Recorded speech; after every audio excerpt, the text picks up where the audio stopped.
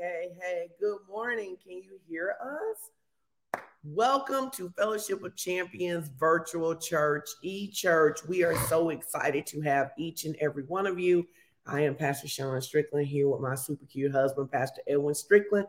We happen to have the privilege of pastoring the greatest partners on the planet, you. And we are so thankful that you have joined us and that God has called you to be a part of this ministry where we are teaching people how to walk in love, live by faith, and experience God's prosperity in every area of life. I am so excited to be here this morning. And when we get into it, you're going to know why I'm so excited. But what I need you to do in the meantime is that I need you to do some social media outreach. I need you to tell us where you're watching from. Hashtag live. Tell us where you're watching from. If you're watching the replay, I need you to hashtag replay and tell us where you're watching from. And then I need you to share this on your Facebook page, on your story, in the groups that you can share it in, because I am telling you, this message is going to bless your socks off. We want to welcome our first-time visitor. If you are a first-time visitor here with us at eChurch, then go ahead and let us know that you're a first-time visitor so our virtual greeters can greet you this morning. We are so excited to have you here this morning. We are so excited about what God desires to do in your life, and we are so excited to have the awesome opportunity to preach this gospel. It is a privilege to be saved. Amen. It is a privilege to be filled with the Spirit, and it is a privilege to be a preacher of the gospel. Hallelujah, right? So we want to encourage you. Many of you, you've been watching for a while. If you haven't made a decision to become an FOC partner, go to www.focchurch.com, scroll down and complete the partnership registration form. As you know, we are now over 500. Can y'all give some shouts, some fire, some hearts? Here we grow again, and our goal is 1,000. Our goal is really to reach the world. That is the thing that Pastor Edwin and I, one of the things we have in common is our desire is that we want everyone to not just be saved, but we want to see them live in victory. And as you know, getting saved is a starting point. You need to be filled with the Holy Spirit, and then you need to get connected to a church, a teaching church that will teach you how to walk in love, live by faith, and experience God's prosperity. Miss Trina Hunt is saying that the forum would not allow her to complete it. So Pastor Ralph and I worked on that. So if you tried to complete it recently, send me a message. If you tried to complete it like a week or two ago, then go back and try it again, because that should be corrected. The link should be corrected now. All right. So listen, we want to remind you to subscribe to the podcast. We have so many ways that you can listen to us. It was so funny. The other day, somebody sends me a message and they say, y'all should have a podcast. I was like, girl, how many? We got podcasts. You got to plug in and see what's going on. Right. And so we're just super excited about that. And then we want to talk to you about our next huddle. Our next huddle is Sunday, May 28th at 11 a.m. Who was here for Resurrection Sunday? I was here. Baby, we had us a good time. And listen, it's Memorial Day weekend. And we did that intentionally because sometimes people need to drive and you have longer time. And a lot of people from the DMV, like Don, they want to stay a little while longer, right? And so what we want to do is we want to encourage you guys to come to the huddle on May 28th. And I want to tell y'all this. Listen, I want to highlight Dawn right now as a virtual partner. Even though Dawn told us, she said, don't even say I'm a virtual partner. I'm not a virtual partner. She says, I'm a partner. Treat me like I live in Northwest Arkansas. And she acts like she lives in Northwest Arkansas. And what do I mean by that? Dawn is talented and she plays several instruments. She noticed that there was a gap in the music ministry that she thought that they could win, that she could fill. And so she worked with Pastor Chris, ordered bongos, worked on the music, and showed up. And baby, did she play them bongos? Did play those bongos. And absolutely. I love that. I love the ownership she is taking for Fellowship of Champions, right? Yeah, because that's one of the things we talk about so many times, and I talked about it, especially when we came from the meeting in the hotel to first meeting on this campus. I said, everybody has to realize this is not Edwin and Sean's ministry. This is not Edwin and Sean and Pastor Ralph's ministry. It's not Edwin and Sean and a few other people's ministry. You have to say, I am a partner of FOC. I have ownership. because when you have ownership, you treat it differently rather than if you're just visiting or just renting. And so I appreciate all the people who see FOC as a part of theirs, not just I come and visit Edwin and Sean or the FOC ministry, but this is my home. No matter where I live, FOC is part of is I have ownership in it. And if FOC is your church, let me hear from you this morning. Like, this is my church. I am invested in growing and becoming, but I am invested in using my gifts and talents to help the ministry reach as many people as it can. And we love all the people who've joined prayer. We love all the people who have joined Ignite. And we want to encourage you to find your place, because I can assure you, I don't care how great you love, how much you love the teaching and the prayer and the worship here. God has a place for you and work for you to do too. And we want you to get involved. Now, we got to say this. Dexter Lee just let everybody know that he and his lovely wife, they won best dress. They were sharp. Now, we didn't even have a best dress competition, but they came to Easter so sharp. That I created bow tie, baby, listen, that I created a competition and then let them win it, right? Like, listen, real talk. Listen, I want to get into service this morning. I want to get into the teaching this morning. I want you to give hearts fire. I'm telling y'all, listen, you're going to be so blessed by the teaching today. If you know us, you know that one of us is likely to call an audible at any minute. And you know, one of us is likely to have notes planned out for 6 months. Now, you know who is who, and you ain't got to tell nobody.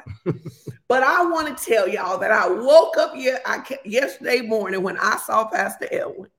This dude has called an audible this morning. And he had a dream that was so powerful that I want to tell you, I said to the Holy Spirit, you know, that should have been my dream.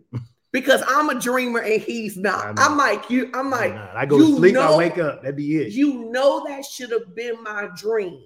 And you know what the Lord said to me? It was more powerful because it was his dream, because he doesn't dream it all the time. I want you guys to pray. I want you to get in position so this man of God can tell us about this dream that he had, because I think it so goes with the guiding word. Literally, even though we went out yesterday and hung for Black alumni, even when I was with people, I was thinking about the dream that you told me about. Like, I was just like, this is so amazing. This is so beautiful. All right, so let's pray and let's get started. All right. Most gracious Heavenly Father, Lord, we bless you. We honor you. We give you praise with much thanksgiving. We love you. We just thank you. We thank you for Jesus. We thank you that we are saved because of the finished work of Jesus. We thank you that we have been made new and we do not have to live in the bondage of sin.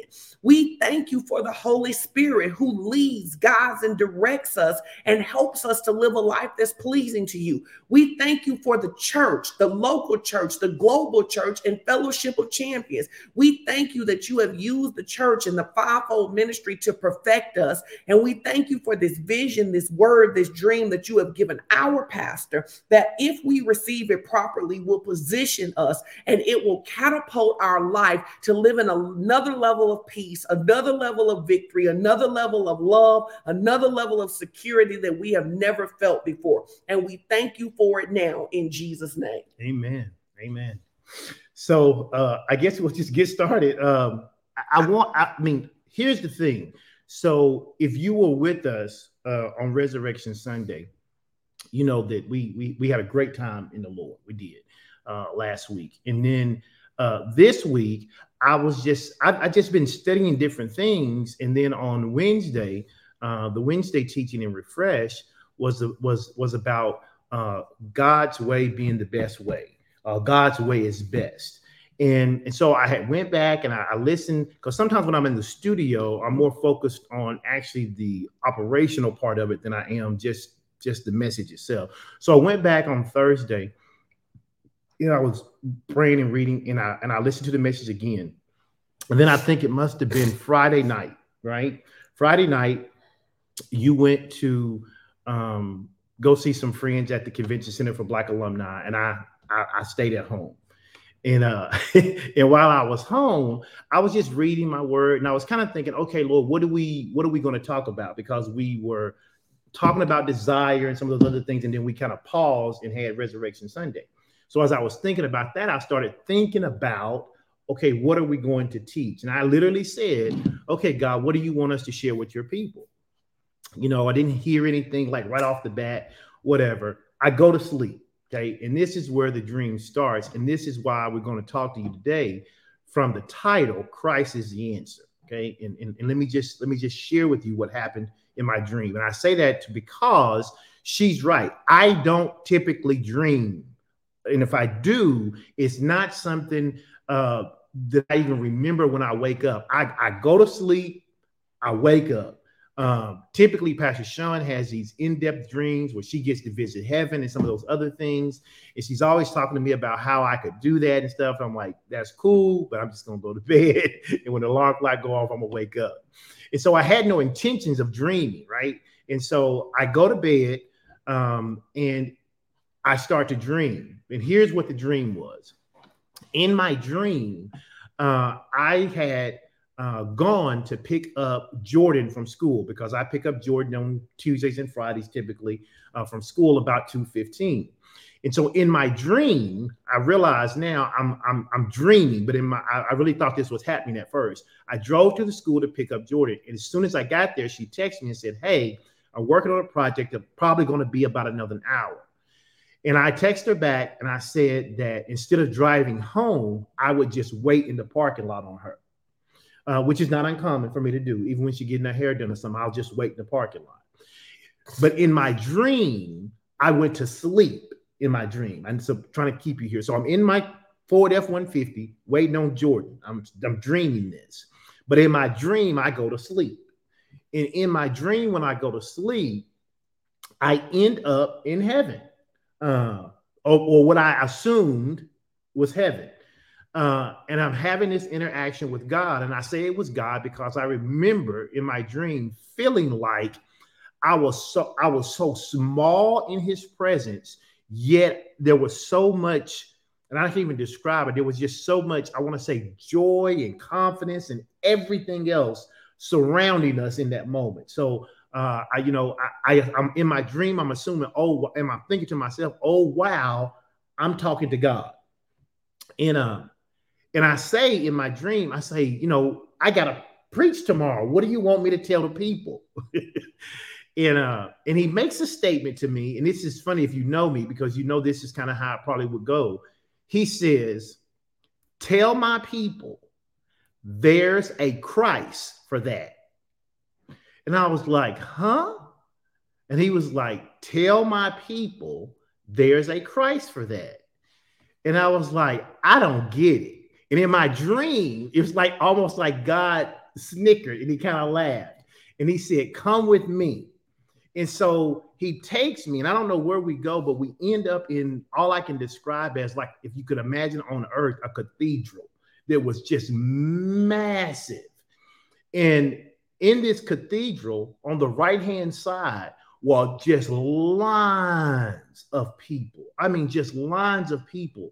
And each one of them were kind of like, I won't say a cubby, but they were like individual sets of people all through this line. And each one of those people were dealing with something. I mean, it was like, and you could tell what it was. It was like grief. It was like depression. It was brokenness. It was loneliness. It was everything: physical sickness, mental illness, sexual perversion, addiction. I mean, just everything. And it was all of these people. And they were just on the right-hand side. And I remember asking God, I said, I was like, what do you want me to tell these people? They're hurting. And he says, tell them there's a Christ for that. And it still didn't register for me because I'm too literal, I guess, even in my dream. I didn't get the language. And all of a sudden, he takes my shoulders and he turns me so that I'm looking down this long corridor, okay? And in this long corridor, all I see is this very bright, illuminating light. And in my mind, I'm thinking, this has got to be Jesus. This got to be Jesus. He doesn't do anything except starts walking toward me. And as he's walking toward me, I'm like mesmerized by this translucent glow of power and energy and light and all this stuff. But then God directs me back to the right side of the room. In every place that Jesus had passed, every person who was suffering with something, it literally changed. He didn't say a word. He didn't lay hands on them. He just passed them by. And I remember the person who was so grief-stricken. And I guess in my mind, I don't know why that particular individual stood out to me, but they were clearly heartbroken by something. And I don't know what it is. I ain't trying to make it up, but they were clearly heartbroken. And when Jesus passed by, the joy, the light that got into their life, and they were just praising him. And it was like everything changed at the instant. And I remember he was getting closer and closer and closer. And then in my dream, there was a loud noise. And I remember him saying, "Tell them there's a Christ for that." And in my dream, Jordan came and knocked on the window. But in reality, you had got up and went outside the door and shut the door. And that's when I woke up. And I was like, oh, wow. And so then I started looking up, like, what does that mean? And I told you about the dream. And I was like, why would he use the language, "There's a Christ for that"? So I went and I was reading yesterday because I was just so, even though we were out with people, I was just thinking, what does that mean? And I started reading, and I remember that originally Jesus was considered to be the Jewish Messiah. He was the savior for the Jews. But then once they realized he wasn't just a savior for the Jews, they started calling him things like Jesus of Nazareth, or they would call him Jesus, the son of Joseph. But it wasn't until after the Apostle Paul came, and after, right, we had Resurrection Sunday last week. It wasn't until after the resurrection, and then after he appeared to them 40 days later, that they started calling him Jesus the Christ. Christ is not his last name. He was Jesus from Nazareth. He was Jesus, the Jewish Messiah. He was Jesus, the son of Joseph. And then he became Jesus Christ. That word Christ literally means anointing, or the anointed one, or the one who carries the anointing. The anointed one. And so it made sense when he said, "Tell them there's a Christ for that." In other words, whatever problem you have, there's an anointing to break the back of whatever problem you're having. He said, that's what I need you to communicate to my people. And so yesterday was a fun day talking to friends we hadn't seen, but all I could think about in the back of my mind was what we were going to talk about this morning, how Christ is the answer. And I guess you're right, it's so powerful because I don't dream like that. And I certainly don't dream where I can remember it. But he said, tell them there is a Christ for that. Christ for what? I cut people off too early. There's a Christ for that. I got a bad attitude. There's a Christ for that. I got a blood disease. There's a Christ for that. There is an anointing for that. I need you to put that in the comments. There is an anointing for that. Yes. Now, I want us to stop for a second, and I want us to pray into that, because I believe that when you get a word of this magnitude, right, I believe you want to steward it like you want to steward it the right way. I said to Pastor Elwin, I said, forget whatever we were teaching. Right. Forget whatever we were teaching, because here's the reality, guys.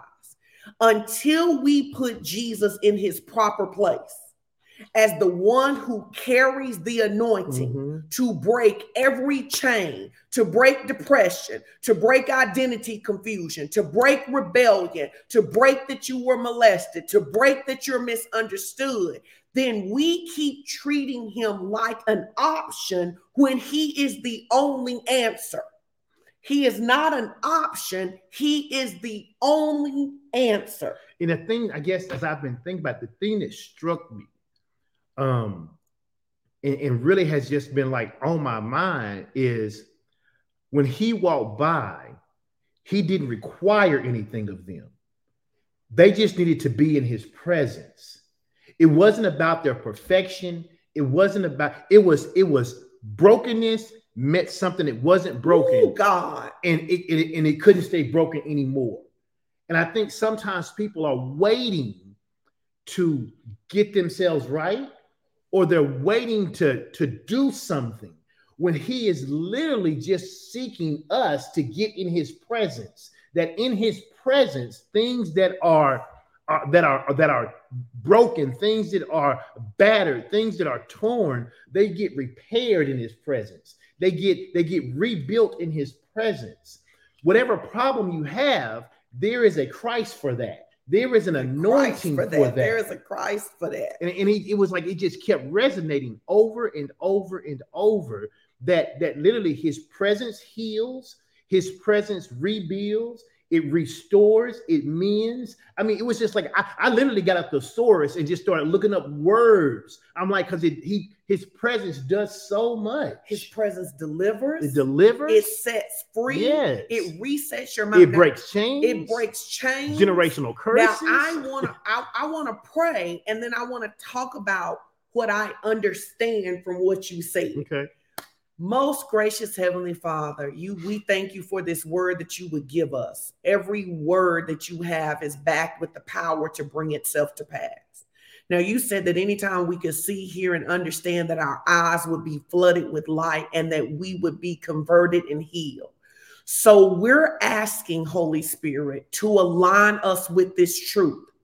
Wherever we have not allowed Jesus, not seen Jesus, not properly perceived his presence as the answer, we ask for a shift and an illumination. Whatever we have tried to manage in our own strength with willpower, for whatever we thought we had to maintain and just make do, we invite the Christ. We invite the presence of God to come encounter us and deal with everything that is not from God. We invite the anointing to come and break every yoke, to remove every burden, to break every chain, to smear us, to transform us, and to change us, and to so catch us on fire that as we are walking throughout our lives, we are literally leading people into this encounter in Jesus' name. Amen. Amen. Amen. Amen. Now, what I thought was so beautiful about this is that I believe that one of the challenges, and you and I talk about this a lot, one of the challenges for people is that they come to church and they get to know church and they even memorize scripture, but they don't get to know Jesus. Now, I know that it is possible for you to know lots of scripture and not know Jesus, because the Pharisees and the Sadducees modeled that for us. Yeah. They were the experts of the text, but they could not recognize the person.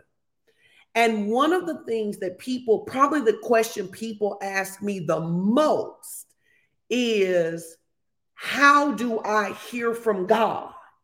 To which I say to them, how do you live not hearing from God? And what I realize is that we have been taught to know about him, but you don't get free from knowing about him. Right. You get free from knowing him. And the way that you know him, like one of the scriptures that you use is that you use Matthew 11:28. It says, come to me, all who are weary and burdened, and I will give you rest. There is no freedom in the memorization of that. Right, right. This scripture must become revelation. How would it become revelation? Jesus, I am coming to you through the Holy Spirit that you have left as a guide. I am the one who's weary. I am the one who is burdened, and I don't know how to get rest. Right? And then I allow him to begin to speak to me and to minister to me and to engage me so that I begin to give him what I'm carrying. And the challenge is that church was only ever designed to be a place that would educate us and invite us into encounter. And many of you are still, because what I think is interesting about your vision is that those people were in a church. It was a cathedral. So he's not talking about people in the world. In this vision, to me, what I saw is that these are people who have accepted Jesus, but because they only know about him, because they have settled for the memorization of scripture, because they have settled for shouting and not encountering, they have accepted him, but they still live under the bondage that he set us free from, according to Colossians. And so this is not a place that you get by formula. Yeah.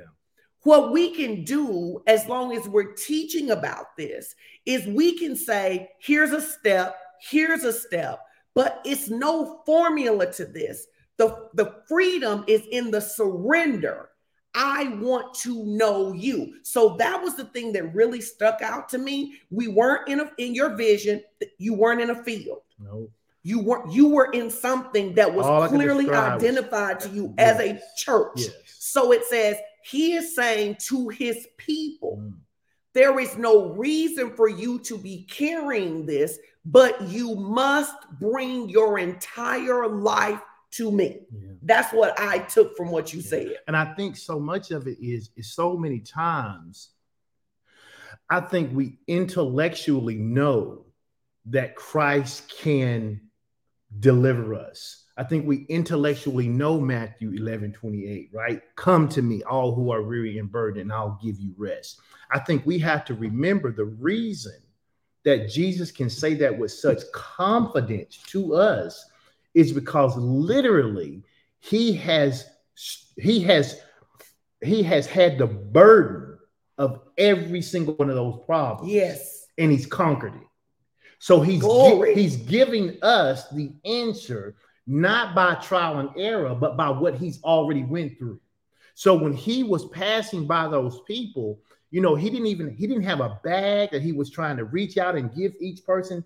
I just went back and thought about this so many times. He wasn't trying to give them something different. He wasn't reaching back. It was him. He was giving them him by walking by them in your presence. And even though those needs and those desires that they had were varied, everything each person needed was contained in the same person. In him. That's what there's a Christ for that. It's in him. Yes. I live and move and have my being. Yes. Right? Yes. And I think what we have to do is exalt Jesus as the supernatural solution for every problem. Jesus is we have to see him as the supernatural answer to every problem. Put that in the comments. Jesus is the supernatural answer to every problem. Now I want to give you a practical example. If I am having trouble getting a job, right? He may lead me to work on my resume.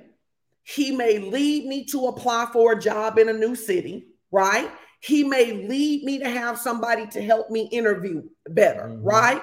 But ultimately, he is the supernatural solution to joblessness. He is. And I think that what we do, if we're honest, is that we see Jesus as one of the options. Or in many cases, we see him as the final option rather than the first option. Yes. So I want to use this example. I know Jordan loves me, but the truth of it is that Jordan really don't ask me for much because Jordan really thinks her father is her supply. Would you not agree with that? Oh, I totally agree. No, this is the truth. I can pick Jordan up from school. Yep. Ask her if she wants something to eat. Yep. She will say, no, I'm fine. She will ride all the way home with me, talk about her day, get home, walk in, look at her dad and say, Dad, can you go get me something to eat? Can you go get me something to eat? When she has the option to pick something other than her father, she doesn't. Yeah. What do you pick to relieve your pain? What do you pick to alleviate what's bothering you?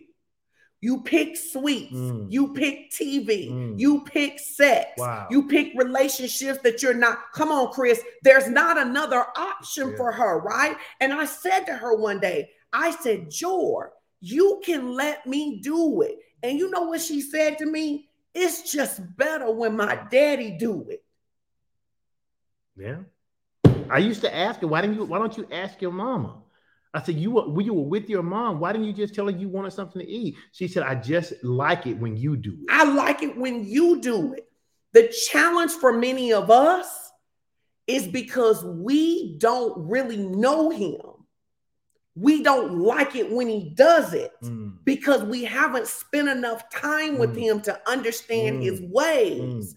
So we look for a shortcut to alleviate the pain, and we end up with addictions. We end up in sin. We end up in annoyance because there's nothing wrong with trying to get your pain healed. There's nothing wrong with wanting more money. There is nothing wrong with wanting to be loved. The problem is that you will circumvent the one who loves you most to get what you want. Yeah.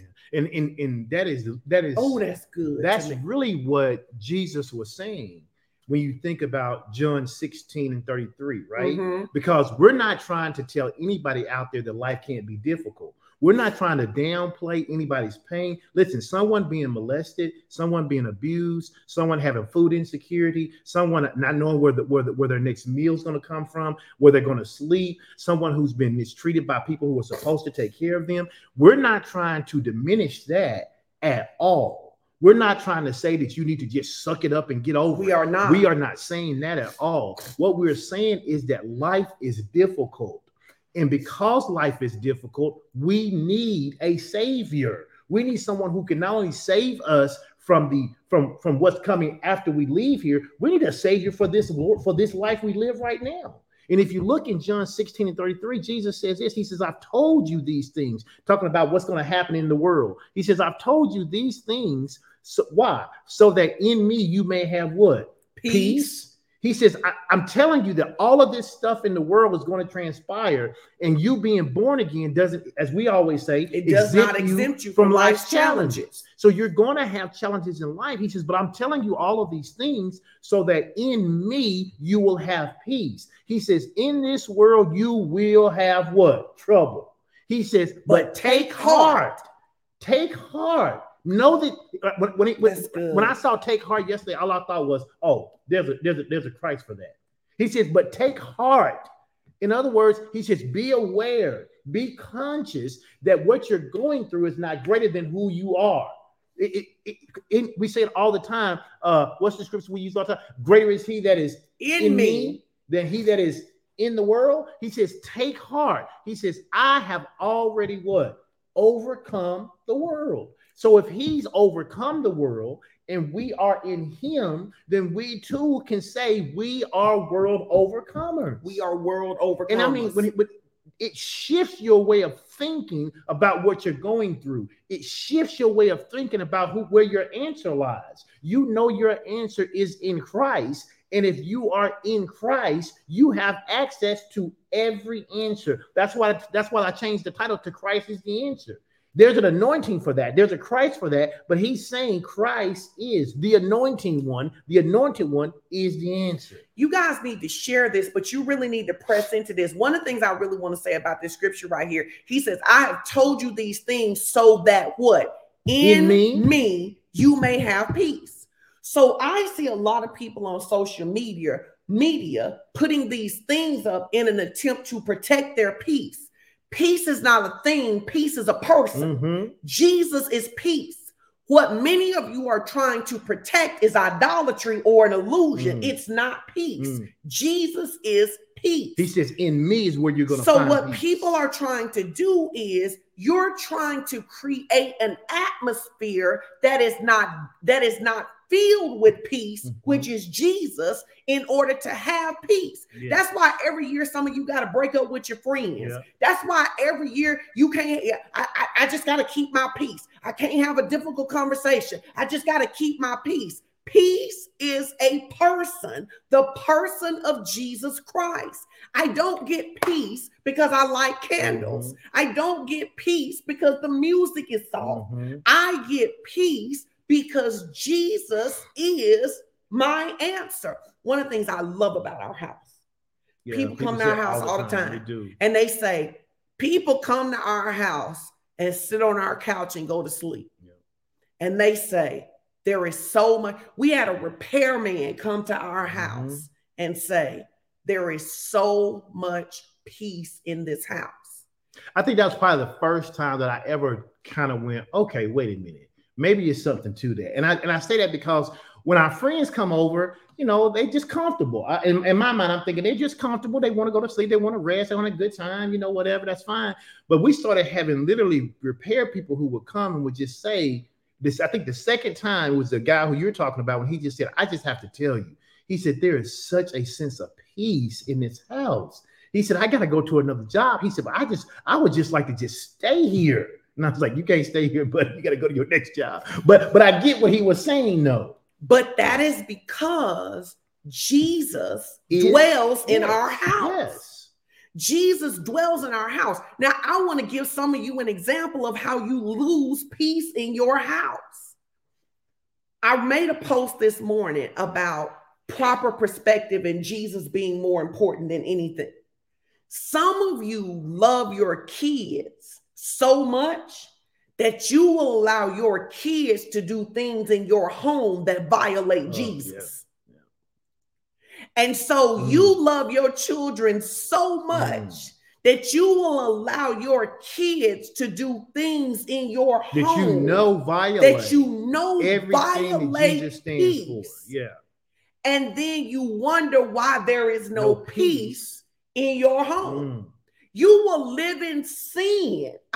Can we help them not blame the kids? Some of y'all are doing things. Well, some of y'all are doing in things. Your home. Some of y'all are doing not things. Just your kids. And as you were telling me about the dream, here was the thing that kept resonating with me. Pastor Edwin and I met, and he wasn't, I'm gonna say strict because you weren't a pastor then, okay? So me and Strick, we met fast, we married fast. We actually lived together for 2 months before we got married.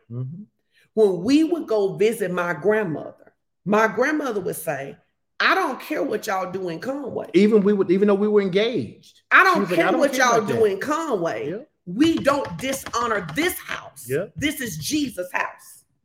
Now, some of you say, God, I thank you for my house, but you cuss in there. God, I thank you for my house, but you laid up with somebody that you know God don't want you with. Peace is a person. And the Bible tells us this about the Holy Spirit, that the Holy Spirit is like a dove, and he will not fight to be in our space. He's gentle. So if I grieve the Holy Spirit, while the Holy Spirit is everywhere, he will not abide in my space if I do not honor him. And I remember my grandma said to me, she said, listen, because my grandma was tripping because I had met you and was going to get married so fast. This is what she said to me. She said, now, Sean, on August 20th, if you ain't married, you going to move on about that house. She said, because what you not going to do is disrespect Jesus and me shacking up with that boy, is what she said. And she said, I don't care. Listen, my grandmother was so serious about this that when she had cancer and somebody in my family who was living with somebody wanted to move her in, she said, I do not live in the house of shackers. And she stayed in her own house. And she stayed in her own house. And she said, and you not go shack here. But the truth of it is that because we have misappropriated who we need most. We think God gave me these kids. He would never. God gave me this husband. He would never. Or you think nobody has ever loved me so well. So I will violate Jesus to have pseudo peace. I will violate Jesus. And so what has to happen if this is really going to work is that Jesus must be exalted to the highest place in our life. We must exalt him to the highest place. I watched this mother. I was so sad the other day, babe. I didn't even tell you this. And she said that her children told her, 2 of her children, she had 5, I think, and 2 of her children said, we don't believe in Jesus. And if you speak about Jesus, you cannot come to our house. So she had asked her pastor what to do. And her pastor said, you shouldn't want to be in the house Jesus in in. Yeah. And she was like, but I love my kids so much. And he said to her, that's your problem. Yeah. You love your kids more than you love Jesus. Yeah. So to me, what part of it aligning with this, allowing us to be, the truth of it is that many of us love our grief more than we love Jesus, because our grief keeps us connected to the person that we love so much that is transition. And for people who have a hard time with that language, okay, who says, I don't love my grief more than I love Jesus, but you identify more with the grief. Take that. You identify more with the grief than you do with the power of Jesus to give you peace. And because whatever you identify, because people will argue with you around the language, right? Okay. They'll argue with like you around that. the fact. They'll say, no, I don't love sin more than I love Jesus. I don't love doing X, Y, Z more than I love Jesus. But and so fine, you don't. But what you do is you identify with that more than you do Jesus. And whatever you identify with the most is what you're going to live by. It's what you're going to become. It's what you're going to live in. And so it's important for people to understand that we are all going to suffer grief. We all are going to have difficult times in our life. We're all going to face trials. We're all going to have some hardships. But Jesus Christ is the one who gives us the strength to persevere through that, to overcome. If we don't do it through him, it's what you used to say all the time. We are trying to get a legitimate need met through an illegitimate source. Ooh, and anytime you try to get a legitimate need met through an illegitimate source, you're going to produce what we call an Ishmael in your life. You're going to create something in your life that's going to plague you for the rest of your life, because you're trying to get something legitimate through an illegitimate means. That is why when you read Matthew 11:28, I thought it was so good when it says, come to me, all ye that are weary and burdened, and I'll give you rest. But you got to finish it and look at Matthew 11:29, because in Matthew 11:29, he then says, take my yoke up on you and what? And learn from me. See, that's the part. He says, listen, don't just come to me. Right? It's great to come to me because I want you to know that I'll take all of your weariness. I'll take all of your burdens. I will give you the rest. But it's not magic. You gotta learn from me. You gotta let me teach you how to do it. You gotta believe that I can replace that grief with joy. I know that you had the miscarriages. I'm not trying to discount that pain. I know that's real. I know you lost your mother, your grandmother, your father, your grandfather. I know you lost your best friend. I get that you lost your job. I understand the doctor gave you a bad report. I need you, though, to forget about that stuff and learn about me. And take my yoke upon you. Wait. Because I've taken yours. I've already taken everything that you ever thought you could go through. I took that. Now I need to give you mine, because what I have, the yoke that I give you, he says, it's different, because I'm humble in heart. He says, and then you will find rest for your what? Soul, not your spirit, for your soul. He's not talking about a great after in heaven. He says, listen, I need you to do this now so that I can cause peace to come into your soul, your mind, your will, your emotions, your imagination, and your intellect. I want to consume you with this peace, but you got to learn that I am peace. And then you have to be willing to take my yoke, because I've already taken yours. How many of you getting something from this today? Can you put what you're getting in? Can you share this one more time? But let's look at this scripture. What's the purpose of a yoke?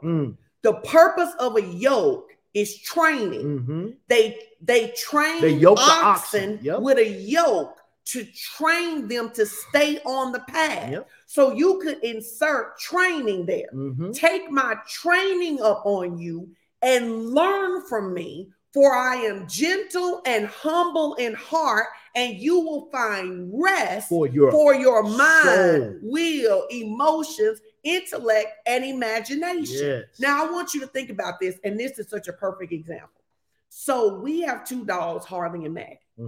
And Harley and Maggie are trained with a collar buzzer. Yes. But now you are about to train them with what is the equivalent of a yoke. Yes. Okay? It is a collar that prom teaches them not to pull, not to run away from you, right? They only get hurt if they pull away from you. That's it. You better hear what I'm saying. That's it. The collar I am literally getting ready to teach them that their safety is staying close to me. Oh, that's good. They only get hurt. That's good. Now the collar seems restricted. It looks restricted. It looks restricted. But the collar is designed. Good. Oh, that's good. The collar is designed that to train them to stay close to their Lord. Listen, and it says, "For I am gentle and humble in heart." So when I ordered the prong collar, I didn't like the fact that it had those little things on the end. So I ordered rubber tips for them. Why? Because I want to train them, but I don't want to break them. God wants to train you. He doesn't want to break you. It's the reason that he will train you. He will give you multiple opportunities to get it right, because he's not trying to break you. He's trying to teach you how to stay close. He's trying to teach you how to take his training. That's good. And it is your pulling. Y'all better hear what I'm saying. It out, right. It's a wrap. It's a wrap. It is my pulling away from him that's injuring me. He is not injuring me. In fact, one of the things they teach you about walking a dog on a leash is that you never hold the leash strong. You actually hold the leash loose in your hand, because you are not supposed. So for all of y'all who walk your dog and you have to do this to walk your, you're not supposed to need two hands to walk your dog.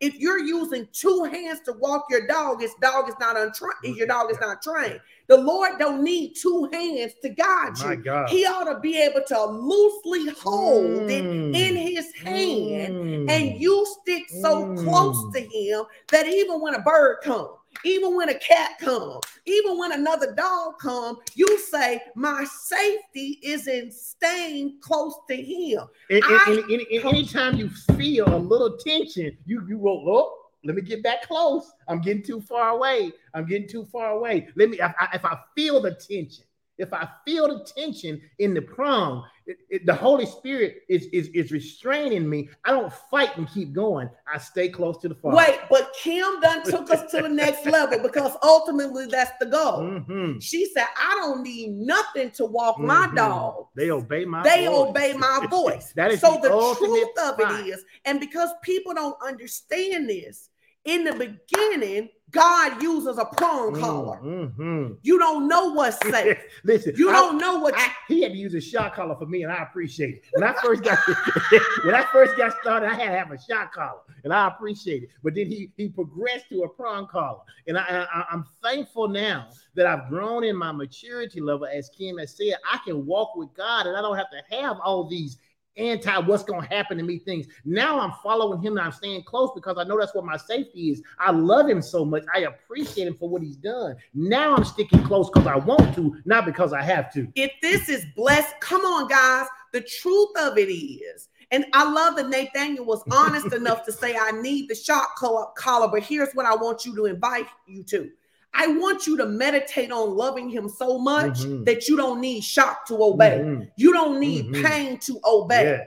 It ought to get to the point that it ought to get to the point that I don't need to get it to know that I'm going to get in trouble, not to disappoint Jesus.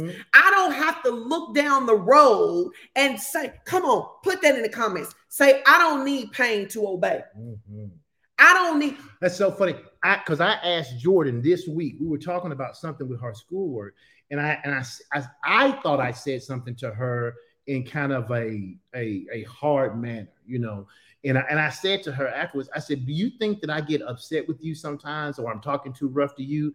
She looked at me and she said, "No." She said, "Whatever you say to me because you love me."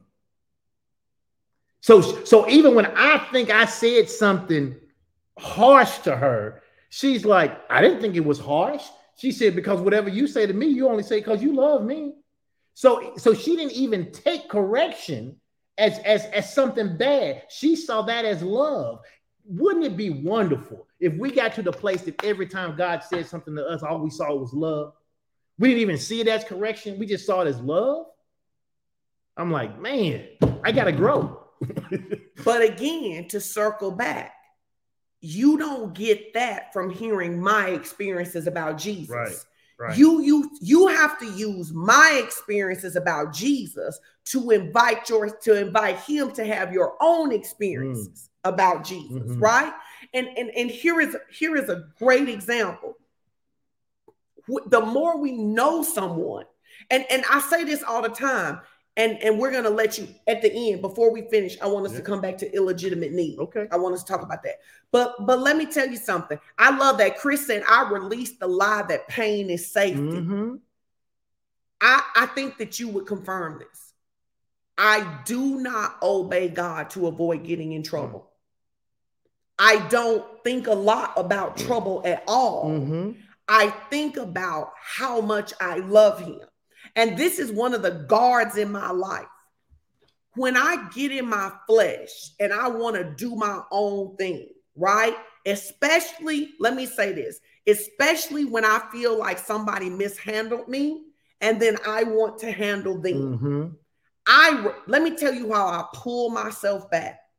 I remind myself that nothing anyone could ever do to me will compare to the cross. Right. It is my anchor. When I think, when my flesh rise up and be like, they don't know who they messing with, and they didn't have to treat me like that, I say to myself, but Sean, the truth of it is that you were at least born into sin, even if you didn't do nothing directly to them.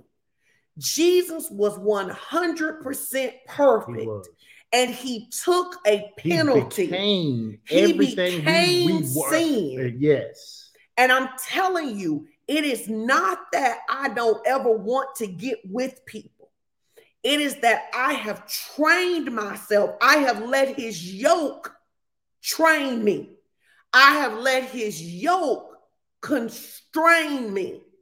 I have let his yoke reset my mind to say, I don't get to do, and I think this is the thing that is missing out of Christianity. I don't get to do what I want to do because I do not belong to myself. Yeah, that's it. I do not belong to myself. Right? Yeah. And so I think in Philippians 4:13, we say, we love to quote, I can do all things through Christ who strengthens, gives me strength. But I think we think about that like I can get out of debt. I can get the house. I can get the promotion. I think we should think about it. I can stop cursing. I can stop sinning. I can stop doing the things that God told me not to do. I can stop carrying grief. I can stop rehearsing the past. I think we use it in like, oh, I can go out and score 30 points. What we can get as opposed to what we can overcome. Yes. We use that scripture as what we can get as opposed to what we can overcome. I can do all things. What can I do? I can stop being anti what the word of God says I am. Through Christ who strengthens me, because I have been born again. Therefore, I am a new creature in Christ Jesus. All things have passed away. Behold, all things have become new. So therefore, I can do all things through Christ who strengthens me. I can get rid of this old nature. I can get rid of having to have the shot collar to do right. I can get rid of having to have the prong to do right. I can become the person who walks with God because it's not just the right thing to do. It is my good pleasure. I love doing it. I transitioned from just trying to not get in trouble to a place of I am in absolute awe and love with the person who is Christ Jesus. You know, and I wrote this. I actually did put this, I think, in one of our banners. There's a part of our guiding word, and it goes along with that. It says, believe my words and watch as great ease shall come over you as you trust in me. And watch this, let me walk with you. He says, listen, when you learn of me and you start to walk, keep me with you, right? He says, when we partner together, all of those things that have held you in bondage, all those things we were just talking about, he says they will be destroyed. Why? Because they get destroyed, not because of my willpower, but they get destroyed because in Christ they can't survive. All bondage can't survive in bad relationships can't survive. Anxiety can't survive. Depression can't survive. Lack can't survive in the presence of Christ. That's why when he in that dream, when he was walking by each one of them, every single one of them was being delivered. Why? Because that's what the anointing does. It breaks every bondage and destroys every yoke. It's why he says, listen, get rid of that yoke you're carrying. It doesn't belong to you. I took that at Calvary. You take mine. Mine is easy. Mine is light. That's so good. Listen, and I want you to think about this. So when scripture says, if I be lifted up, I'll draw all men unto me, he is not talking about, now ain't nothing wrong with this. We ain't gonna stop doing it. He's not talking about just shouting the name Jesus. Right. He is saying, if you will exalt Jesus to his proper place in your life, that he will draw all men unto him, right? That at the name of Jesus, this is not me shouting Jesus. This is reminding myself that there is nobody or nothing greater than him. That's it. So what it transitions us from is a people who go to church and sing nobody greater than him and go home and cuss our family out. Right. It transitions us from a people that says nobody greater than him, but we're anxious about money all the time. He wasn't inviting us to just chant Jesus. It was an invitation to put him where he belongs, on the throne of our hearts. Yes. He is in essence saying, put me in first place and not your own human flesh and abilities. Put me in first place.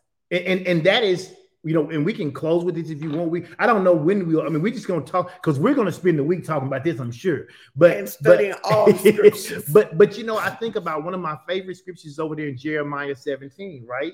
In Jeremiah 17, 5 and 7, and we've taught this here at Fellowship of Champions so many times, but I was like, man, here we are again, because it really is a foundation of what he's trying to teach. You just said it. He's saying, put me in my rightful place. Put me in my rightful place. Don't have anything else above me, right? And he literally says this. He says, this is what the Lord says. It says cursed. That means empowered to fail. Put that in the comments. We got 75 of y'all. Put in the comments. He says cursed means empowered to fail. He said empowered to fail are those who put their trust in mere humans, who rely on human strength, and who turn their hearts away from the Lord. Remember, he says where our heart's supposed to be, turn toward him. He said, you're going to be empowered to fail if all you can do is put your trust in your own ability or even other people. I love you, I do, but I can't put my trust, not everything about life, in you. Agreed. There are some things that you just can't do. And if I put my trust in you, you're going to fail and I'm going to be disappointed. I am going to fail. He says, who rely on human strength and turn their hearts away from the Lord. He says they are like stunted shrubs in a desert. Not just shrub in a desert, but a stunted shrub. He says with no hope for the future. And I think that's where so many people, and I had never thought about the fact that I was in that dream, that it was in a cathedral, and that more, I guess in my mind, I was thinking these are people who are hurting, you know, out there in the world. And now that you say it, I'm like, man, that place looked just like a massive cathedral. Those were church people. Those were people who knew Jesus. They knew of him. They at least accepted it. They at least accepted it. Yes. And he says, but they had no hope for their future. They were so focused on their grief, on their lack, on everything else. It was consuming them, even though God was in the place. It says they will live in the barren wilderness, in an uninhabitable salty land.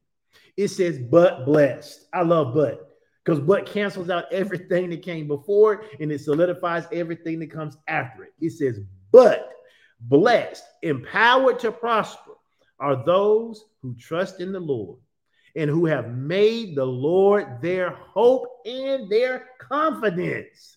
It says they are like trees that have been planted by a riverbank, In their roots, they stretch out and they reach deep into the water. Such trees are not bothered by heat. They are not worried by long months of drought. Their leaves stay green. God. And He they says, and they never stop producing producing fruit. They stay green in every situation. No matter what I'm going through, I stay green. Why? Because I'm planted. Connected. I stay connected. I'm rooted by living water. I want you to go back to the first verse in that, though. I think it's verse 5. I want you to look at what it says, though. It says, empowered to fail are those who put their trust in mere humans. Mere humans. Now, I want us to stop and think. A lot of people take a lot of pride in the fact that they don't trust other people, but you trust yourself. That's why I say you trust yourself. You're human, right? You're human. Yep. That's why Psalm 62 says, my expectation is from God. And him alone. In him only do I trust. I always say this. There is not a scripture that tells you to trust people. It's not. Scripture tells you to trust God. Proverbs 3, trust in the Lord with all your heart and lean not to your own understanding. Literally, some of us have been betrayed because we trusted a person who at one time was trustworthy. And because they were at one time trustworthy, we ignored that they were no longer trustworthy because we put our trust in our own evaluation of who somebody was. Some of you are offended and injured by people right now that had you paid attention to the Holy Spirit, they never would have got to injure you because he told you to pull back. He told you not to date them. He told you not to marry them. He told you that, right? Now, Nate, I got to correct this. That's obeying Proverbs 3, 5, and 6. That's what it's doing. Trusting in the Lord. Nate, it's not that humans are meant to fail. Humans will fail apart from God. Right. We're not meant to fail. As a result of sin, we have a failed nature. We have a failed nature. Now go back to Jeremiah 17. But we've been born again. We are not failed nature individuals anymore. We are not failed nature. See, you have to learn to see yourself new. When you begin to see yourself as new, then you no longer identify with your falling human nature. You now identify with your God nature. And what happens is when you begin to identify with your God nature, failure doesn't become your option.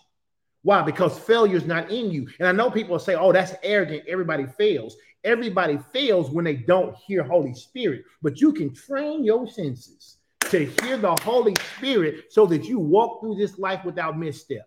I know people say, oh, that just can't be done. But it's because they're seeing themselves as human. And the Bible says you're going to always fail if you put your trust in mere humans. But we're not mere humans because we don't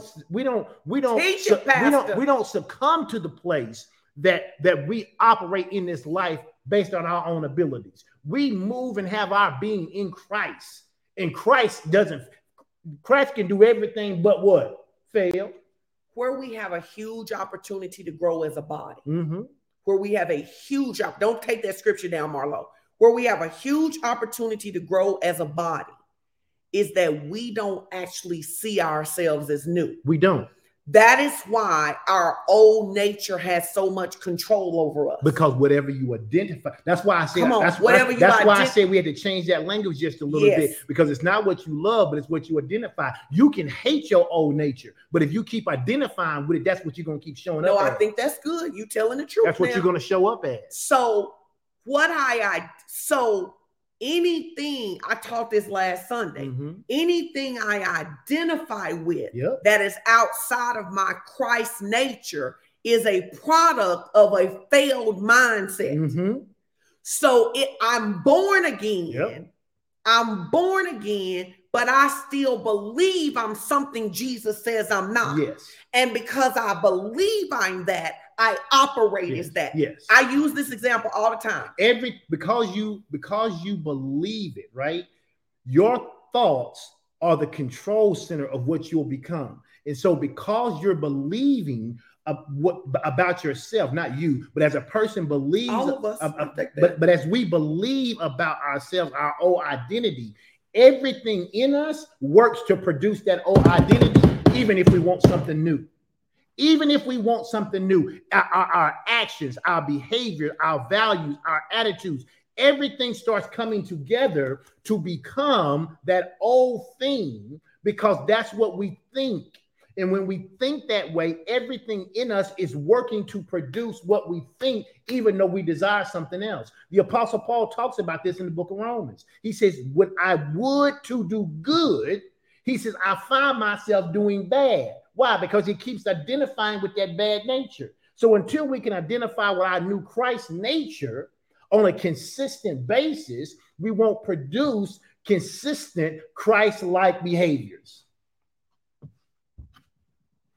You was preaching good. I'm preaching to myself. I got work. I listen. But we all got growing up. I want to say this because I think that this will help us. Cursed, empowered to fail, are those who put their trust in mere humans. I want some of y'all to insert a word right here that'll help you. Willpower. Willpower. Who rely on willpower.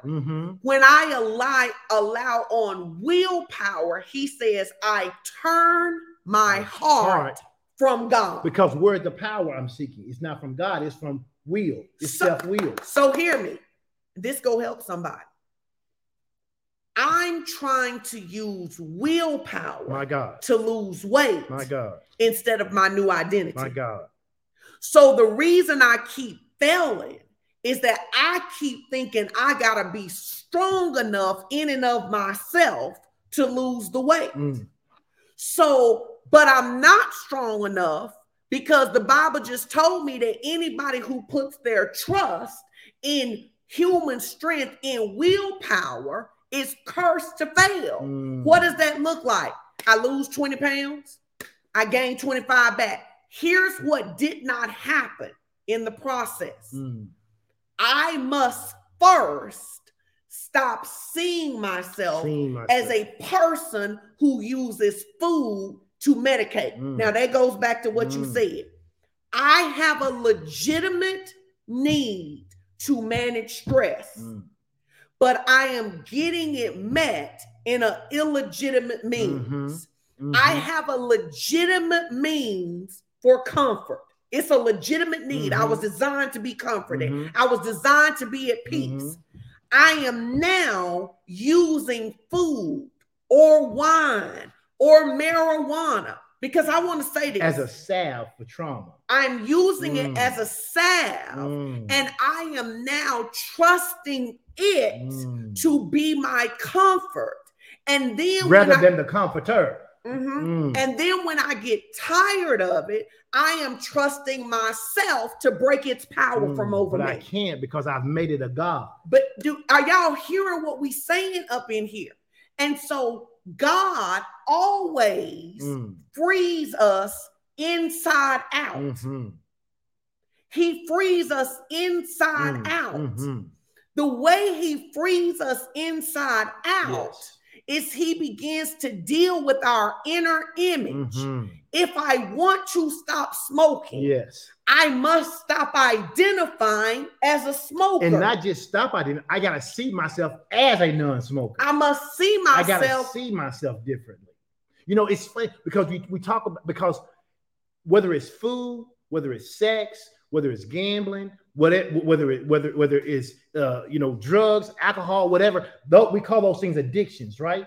But anything that we allow to become a God in our life is an addiction. It's an addiction. And Jesus has the power to break that addiction. In fact, if you look in John 8:36, here's how he says it, and it makes so much sense. It says, so if the Son sets you free, you will be free indeed. Here's the problem. Jesus sets me free, but I keep identifying as a slave. As a slave. So I'm a slave to food. Yes. I'm a slave to people's opinions. I'm a slave to sex outside of marriage. I'm a slave to my children. I'm a slave to lack. I'm a slave to it. So even though he has freed me, he's freed me, my internal image does not match what he has done. Even though indeed you are free. because I do not meditate on him and my new image. I meditate on my I just heard the Holy Spirit say this. I believe more about my old self than I do about my new self. The Holy Spirit literally, as I was finishing that sentence, he said, tell my people that as long as they exalt their failures, they can't be free. As long as they exalt their situations, they cannot be free. As long as they say, I've been struggling with this weight so long. I've been struggling for love so long. I worked so hard. As long as you exalt it, it will stay as the God of your life. And then, so what happens is, I exalt this thing as God in my life. Now I want to hear this. I want to hear this. Your willpower can't replace the God. And I want you to hear this. Most of the things we're in bondage to, we did not set out to make covenant with. Right. Now I got to tell you, I got to tell you that if you overeat, you have covenant with food. Yeah. If you have sex outside of marriage, you have covenant with lust. Yes. If you watch porn, you have a covenant with lust, right? Yeah. You got to acknowledge it for what it is, right? Because if I don't acknowledge it for what it is, and stop just saying I'm human. No, you're not. You're not just human anymore. If you're born again, you're not just human. I was talking to you yesterday about something. This is going to help somebody. I was talking to you yesterday about this thing called food noise. Yes. Right? And food noise is this thing for people who think about food all the time. Right? So I was reading about food noise. And it was saying, and you immediately said, oh, does food noise come from food insecurity? And I said, it's one of the places that it comes from, but food noise can also come from a family that used food as comfort and celebration. Yes. Because if you use food, because it's not always just using food as trauma. If you got used to using food, or you got used to using alcohol or anything, even as celebration, then you find yourself every time something good happened going to that or using that so that you can feel celebratory. Absolutely. Yeah. Now, what happens for most of us? Amen. You can get. I like that people are calling out what they have covenant to, because it's not about hiding. If you call it out, you can be free from it. So you have a covenant with a lie. It's lie-based thinking. And y'all need to hear me. Just because it feel real don't make it God. It doesn't. It doesn't make it. Just because you think it doesn't make it God. So I want to finish this with food noise. If you grew up in a family and that family used food for celebration and comfort, there is never not a time to eat. Right. We talk about sometimes that if we get together in a group, we'll be eating and people will be talking about the next meal we're going to eat. That's food noise. Yep. That food noise is a result of food being used to feel all of these other things. Yes. Baby, you won. Yes. Here's some cake. Yep. Baby, you lost. Yep. Here's some cake. Yep. Baby was born. Yep. Here's some cake. Yep. Baby died. Yep. Here's some cake. Yep. And so, and I want you to hear this. Everybody who struggles with food noise is not obese. That's right. That's right. Because you can be just like you can be a smoker and not have cancer. Yes. You can be addicted to food and not be overweight. Yeah. The problem is not what your body looks like.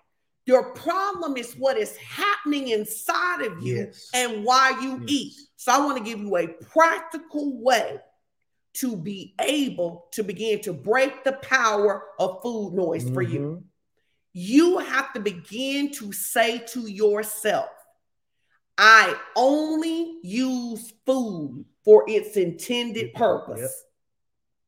I only use food for its intended purpose. Now we talking about food, but you know you could put anything else in there. I can say, yeah, we're talking. How can I get out of fornication? Yep. I only use sex for its intended purpose. I'm not married. I don't have sex. I don't sit and meditate on things that dishonor God because I can never get free. Go back to Jeremiah 17. So here's what come on, y'all go set yourselves free. And listen, what's going to happen? hear what the Lord, and this is what the Lord been saying to us all year with the guiding word, right? There is an ease. There's an ease coming. There is an ease. There's an ease. As we allow Holy Spirit to align our souls with what's true, you're going to stop struggling to lose weight. And you're going to naturally lose weight because you are only using food for its intended purpose. And you have and he says in that guiding word, he says, believe my words. Believe my words. He said that is the key for this ease coming on your life. Believe my words. Believe my words. Goodness. So I get up and I got to say to myself, when I get up in the morning, I only use food for its intended purpose. That's right, Kim. There's an ease coming. With every struggle in our life, there's an ease. As we believe and trust God, it's going to be as easy. And it's a picture of what that ease was. And I know I keep going back to the dream. I love what BJ said. What did he say? BJ, What'd she say? She puts in ... whatever your other thing is. Yep. And I think about the ease. When Jesus was walking toward us and those people were on the right side, just his presence changed. There was such ease with it. Every single person. And when I say, if in my dream, if I could pull y'all into my dream and see, I'm talking thousands. It was like so many people that so beautiful. I couldn't hardly see them. But and he was so far away. But as he started to walk, his walking just changed. It's that kind of ease. It wasn't and I'm not trying to be funny, it wasn't no laying on hands, it wasn't no falling out, it wasn't no oil, it wasn't no speaking in tongues. Jesus' presence. It was him. It was his anointing, and it just changed. It was that great ease that we've been talking about. And I think it was an illustration that God gave me to show me what is that great ease going to look like. How many of y'all know this need to be preached to the whole world? Listen. How many of you know this? The church first and the world. Oh wow, we've been going an hour and 20 minutes. It needs to be preached to the whole world. I want to say this because I don't just want to end with food. The thing that you said that I think is so many powerful things that you said. I want you guys to really acknowledge that it is nothing wrong with the need. Nothing wrong with the need. Sin comes from getting a legitimate need met through an illegitimate source. So it's not that it's wrong to be loved. It is who you are attempting to get love from. And the Lord said there's somebody he wants to break this off of. You do a lot of stuff for attention. You do a lot of stuff for attention because it's where you get your value. You do a lot of, for some, this is what I hear. For some of you, you overwork yourselves. For some of you, you overgive. You overcommit. You overcommit. Some of you post a lot of things on social media for attention, for validation, because in you, there is this constant message that you are not enough and that you are not loved. So I got to tell you what that is. That is lie-based thinking. I need you to put it in the comments. It is lie-based thinking. And I understand. And we know where lie-based thinking comes from. The devil. Because the Bible says he is the father of lies. It is lie-based thinking. And so the devil has convinced you that you must perform, you must entertain, you must be clapped for, you must do these things. And some of you have gotten yourselves in these situations. And I just heard the Lord say he wants to extract you from these situations that you have gotten yourself into because you believe the lie that you were not loved. Now, you ain't got to tell me what your thing is, but if that's you, I wish you would call it out and say, yes, that is me right there. And that you have run yourself ragged. It's lie-based thinking. And you need to hear me. You cannot perform enough. Yeah. You cannot give enough. You cannot do enough. And you cannot be extreme enough to deal with this lie in your soul. This lie in your soul must be eradicated in his presence. You must sit with him until that lie is silenced. Yes. His word has to become so loud that lie gets silenced, because it's not going to ever go away, because the enemy is always going to try to bring it back up. His word has to just be loud enough. His word, it's like the best way I can describe it is, we talk about silencing the enemy. The truth is, it's not so much of our silencing the enemy, is that we magnify God's word. God's word gets so loud in our lives that we simply don't hear the noise. It's like if you have really good windows on your house, right? You have really good windows on your house. You don't hear the noise outside. It's not that the noise is not happening. It's not that the garbage truck is not still coming down the street. It's not that the wind is not blowing. It's not that the kids aren't playing. It's that you're so insulated where you live that you don't hear the noise. And I think what happens for many people is they want the noise to totally be silent. And they get frustrated and they think they're not delivered because they sometimes hear the noise. It's not that it's not that you're not delivered. It's that you got to make sure that you keep your insulation up. It's why we tell people you need to read your word every day. It's why we tell people you need to come to these services. It's why we tell people you need to take communion. When you have a problem or a situation, don't sit there and magnify the situation.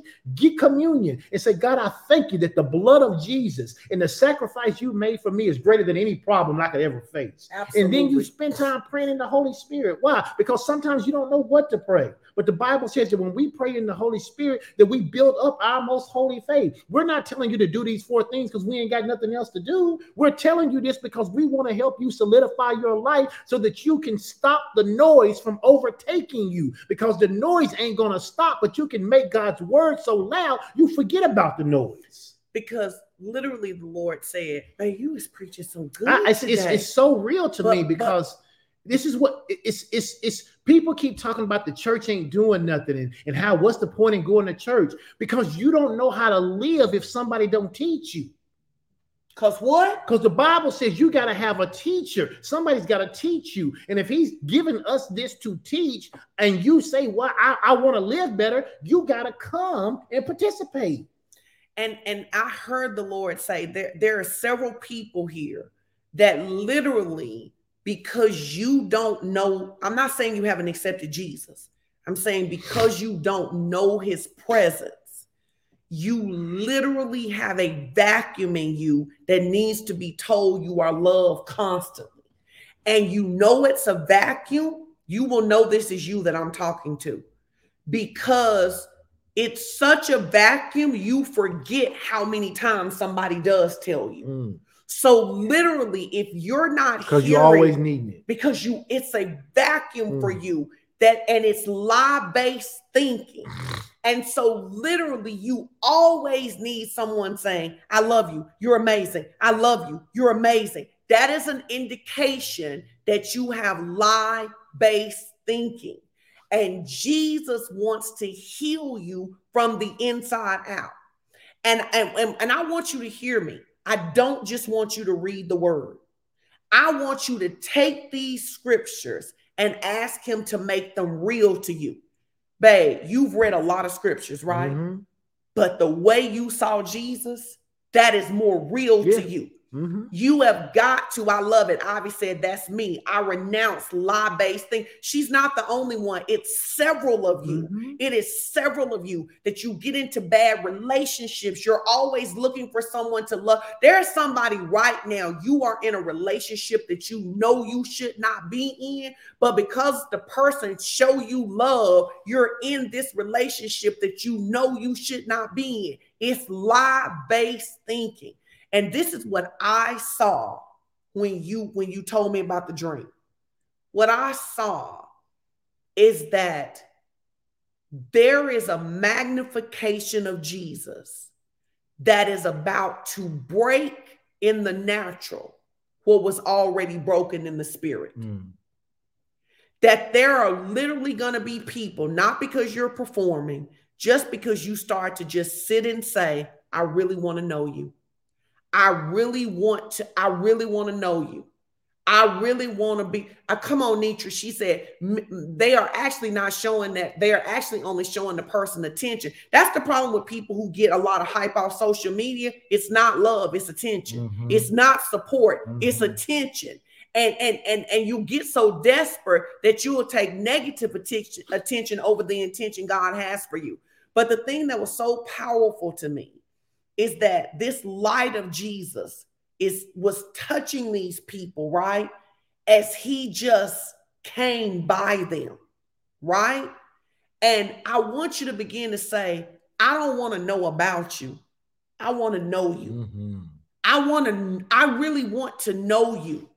I don't care if you don't read 30 scriptures this week. Right. Take one of these scriptures. Take John 8 and say, all right, Jesus. All right, Holy Spirit. You said, so if the Son sets you free, you will be free indeed. Make this my life. Mm-hmm. Show me I'm free. Make this my life. I want you to begin to take scripture and say, scriptures about freedom, and say, make this my life. Mm-hmm.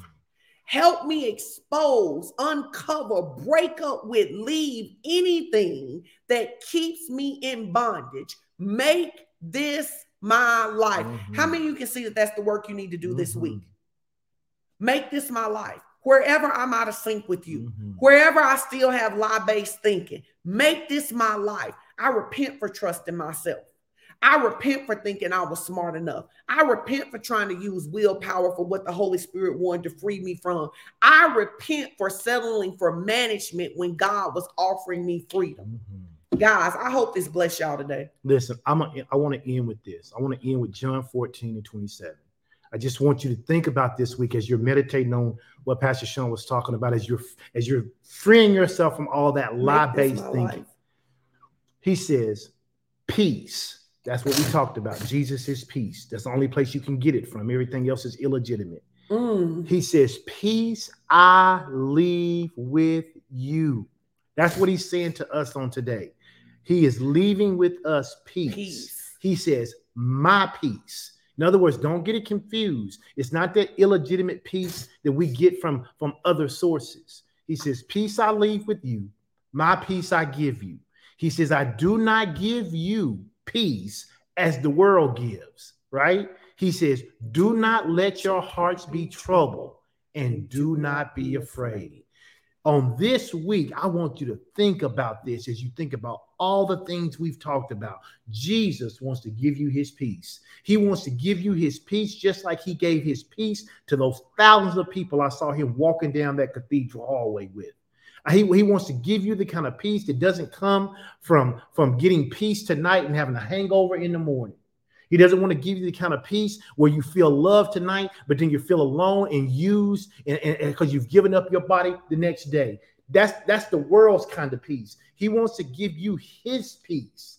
His peace, his nothing missing, his nothing broken, his shalom. He wants to give you that. He says, and in doing so, he says, do not allow your heart to be troubled. Don't let that lie-based thinking get magnified. And because here's what we know: as you begin to try to dominate that lie-based thinking, the enemy wants it to stay. So he may do some things and have some things around you that make it seem like that lie-based thinking is real. But you got to keep casting it down based on what God has said. What God has said is more true than anything else we can say to ourselves if it doesn't line up with his word. Amen. Listen, maybe you want to give your life to the Lord today. Maybe you want to rededicate your life today. If that's you, if you want to give your life to the Lord today, listen, I just want you to say, if you want to give your life to the Lord today, you want to rededicate your life, just say, I acknowledge that Jesus is my Savior. I acknowledge that I need freedom from sin. And I invite Jesus to be the Lord of my life. Holy Spirit, take my life and do something with it. Do something with it. Now, if you want to be a partner of Fellowship of Champions, we just need you to go to the forum. The forum should be working now. If it's not working, please reach out to Pastor Ralph, Pastor Edwin, and they'll take care of it. We really are believing God for you for supernatural breakthrough. We are believing for an ease that as you walk with Jesus, things that you have struggled with for years, decades even, will begin to break off of you. And people will say, how do you do that? And you will say, it was Jesus. Jesus did it. Because he is the answer. Because he Christ is the answer. There is a Christ for that. That's what he said. Listen, y'all be sure to give today. That when that little box, when you do your giving, you need to say there's a Christ for that. You need, there's a Christ whatever for that. It is, there is a Christ. I get it now. There is a Christ for that. And I want you to pray for Pastor Elwin and I, that as we study this, I want you to begin to pray that the Lord will pull out of us every bit of revelation that you need to be free. Mm-hmm. Every bit of revelation that you need for your family to be free. Every bit of revelation that you need for a turnaround, for ease, for deliverance. Pray for us that as we study this, that whatever heaven wants us to give the earth about this, it will be released, and that we will not be distracted, and that there will be thousands set free. Did you hear me? Thousands set free, because you go get it. You're going to go and give it away to other people. They're going to give it away to other people. That this word would light for fire, that whatever you are going through, there is a Christ for this. You know what? As we encounter problems, we got to tell ourselves that, but then we got to start telling our friends that. There's a Christ we'll for listen this. To your problem, but you know what? There's a Christ. There's a Christ for this. There's a Christ for that. There's a Christ for this. Mm-hmm. We love you guys so much. Thank you. We're glad you're blessed by the word. Thank you for hanging out with us. Thanks for hanging out with us. Y'all shout out Pastor Elwin for taking that audible. We love you. We will see you at all the services this week. God bless you. God bless you. Have a great day.